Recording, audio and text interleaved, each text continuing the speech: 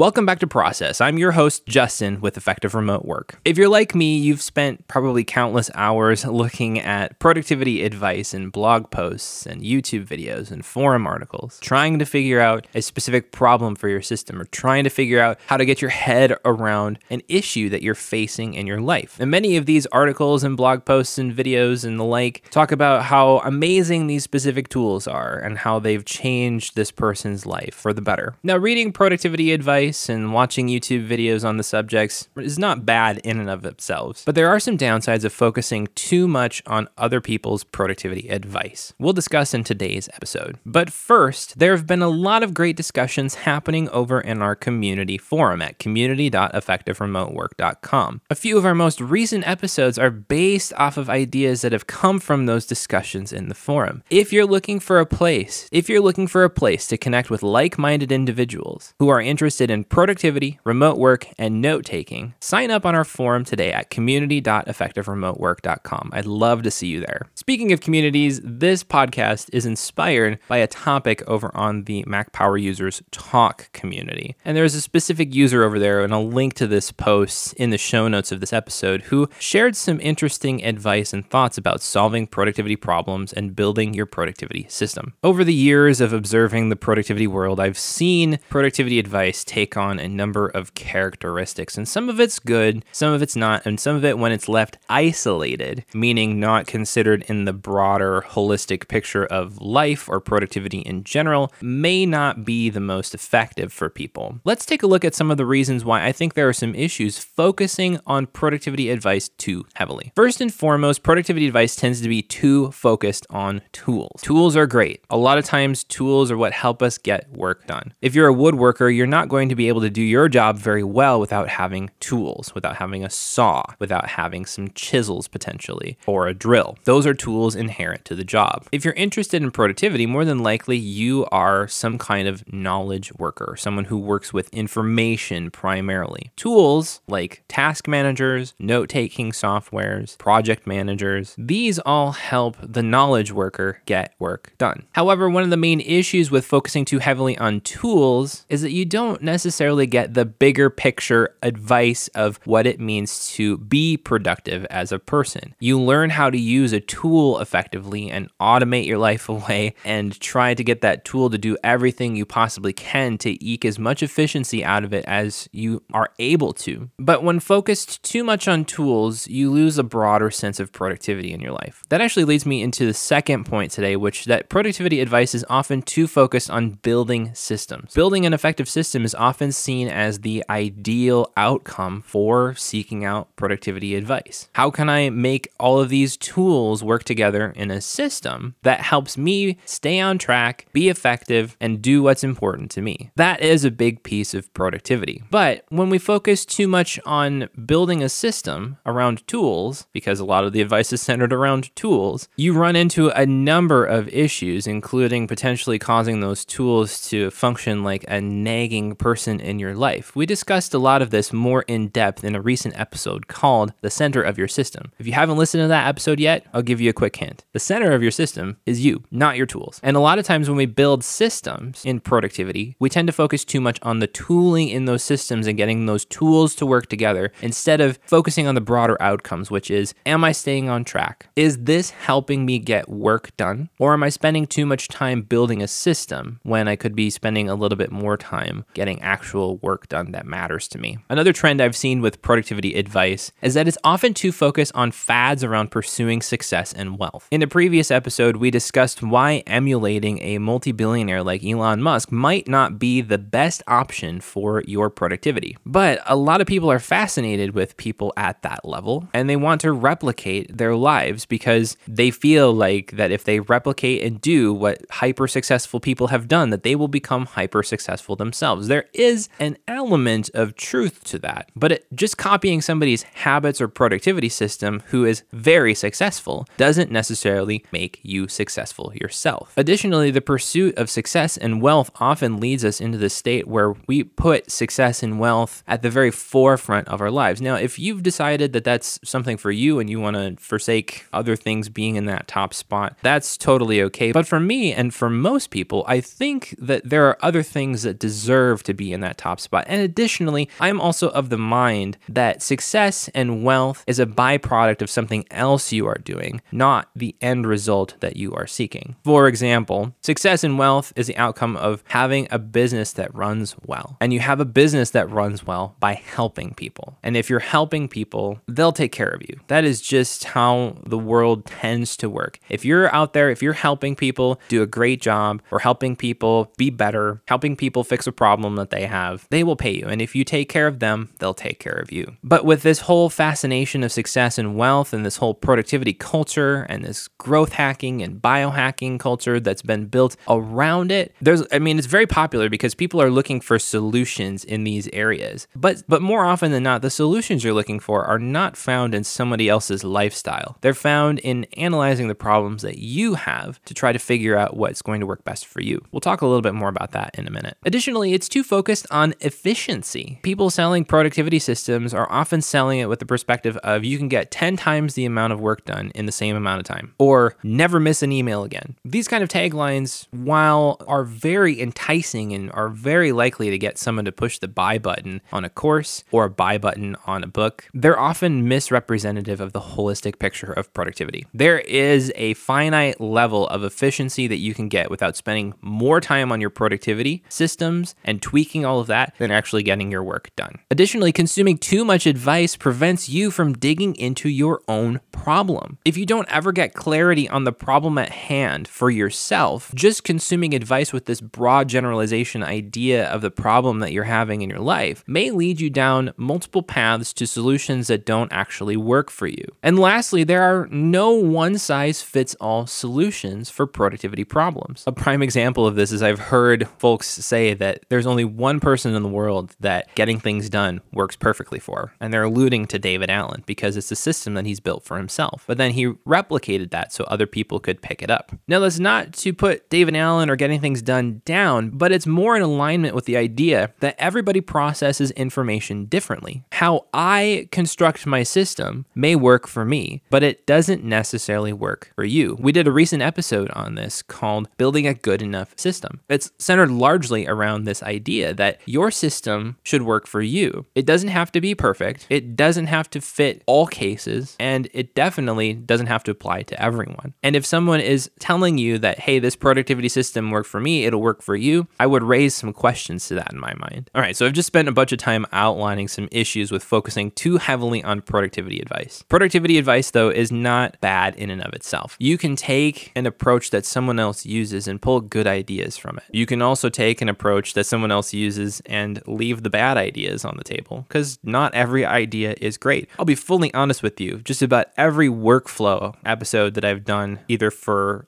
Tim Stringer at Learn OmniFocus or Francesco D'Alessio, every time I share my workflow somewhere publicly, 6 months later, I look back at that and I say, what was I thinking? That was really convoluted from my mind. And I know it's enlightening for other people to see how others do productivity work. That is a really good thing. We can glean ideas from each other to try to better our own systems. But the issue is that sometimes that person's system, like mine, can be a little convoluted for them even. And then if you put it in someone else's context, it might be even more convoluted and cause them more problems and have more friction. But the point here is that we can use productivity advice to gather information, to make assessments of what might be good for our system, and then integrate those ideas in as we see fit. Now, there are some alternatives to seeking productivity advice for solving problems in your life or in your productivity system. I have 3 of them here that I wanted to share with you today. First, and this is probably the most important one for me, is to just sit with your problem for a while. Spend more time defining it. When you're feeling friction in your system or something is not working for you, journal it out. Let it sit for a while. Let it simmer. Don't feel like you have to solve that problem right now. Instead, spend more time defining it, because a problem clearly defined will eventually have an evident solution. The more time you spend solving a problem, too, the more you whittle it down to the core roots of it, meaning you're actually going to deal with the real problem at hand versus just the surface problem. Another solution is to find an appropriate starting point in your system and just start experimenting little by little. A recent experiment that I've undertaken is time blocking. I've talked about time blocking a number of times on the podcast in the past and how I'm not a big fan of it, but I've felt like there's this need in my life to be a little bit more focused. And one of the solutions to that problem has been to try to figure out a way that time blocking could work for me. So what I've done is I've just taken the starting point of I want to start time blocking. I'm going to experiment with it. I'm going to spend 2 to 3 weeks doing this, and there we go. I researched how to do time blocking, and then I just started doing it. Try to figure out, does this work for me or not? And the last solution that I have for you here too, and this is probably the most high level, maybe practical, but it requires a little bit of thought when you're looking at productivity advice, is to avoid fads like the plague. And fads can be new tools or new approaches or whatever hot, trendy, successful person or process there is. I mean, this can be things like agile development or personal Kanban, or it can be getting things done. It can be a brand new tool on the market like Craft. It can be a new update to a tool. Like if OmniFocus 4 came out tomorrow, it'd be like, oh, we got to look at OmniFocus 4. Or if Things 4 came out tomorrow, then, ooh, let's take a look at that. Even if you're using pen and paper or if you're using Todoist. Avoid those kind of fads or jumping ship from tool to tool to tool as much as possible when you're trying to solve productivity problems, because those things can derail you from what's most important, which is 1, getting the work done, and 2, staying on track with what's most important to you in your life. This can be your family, this can be something spiritual, this can be something broader picture than just getting tasks done throughout the day. I'll reiterate, productivity advice in and of itself is not a bad thing. However, with it being often too focused on tools and systems or pursuing success and wealth, selling you efficiency, when in reality what you need is to be able to solve your own problem that you're having in your system or in your life. When we focus too much on productivity advice in and of itself, we often lose the benefits that we can find from solving a problem ourselves. Now, it's okay, definitely, to get help. And if you're interested in getting help, remember, sign up for our community at community.effectiveremotework.com. That wraps things up for today's episode. Thanks for listening. Again, my name is Justin with Effective Remote Work. I'll talk to you in the next one.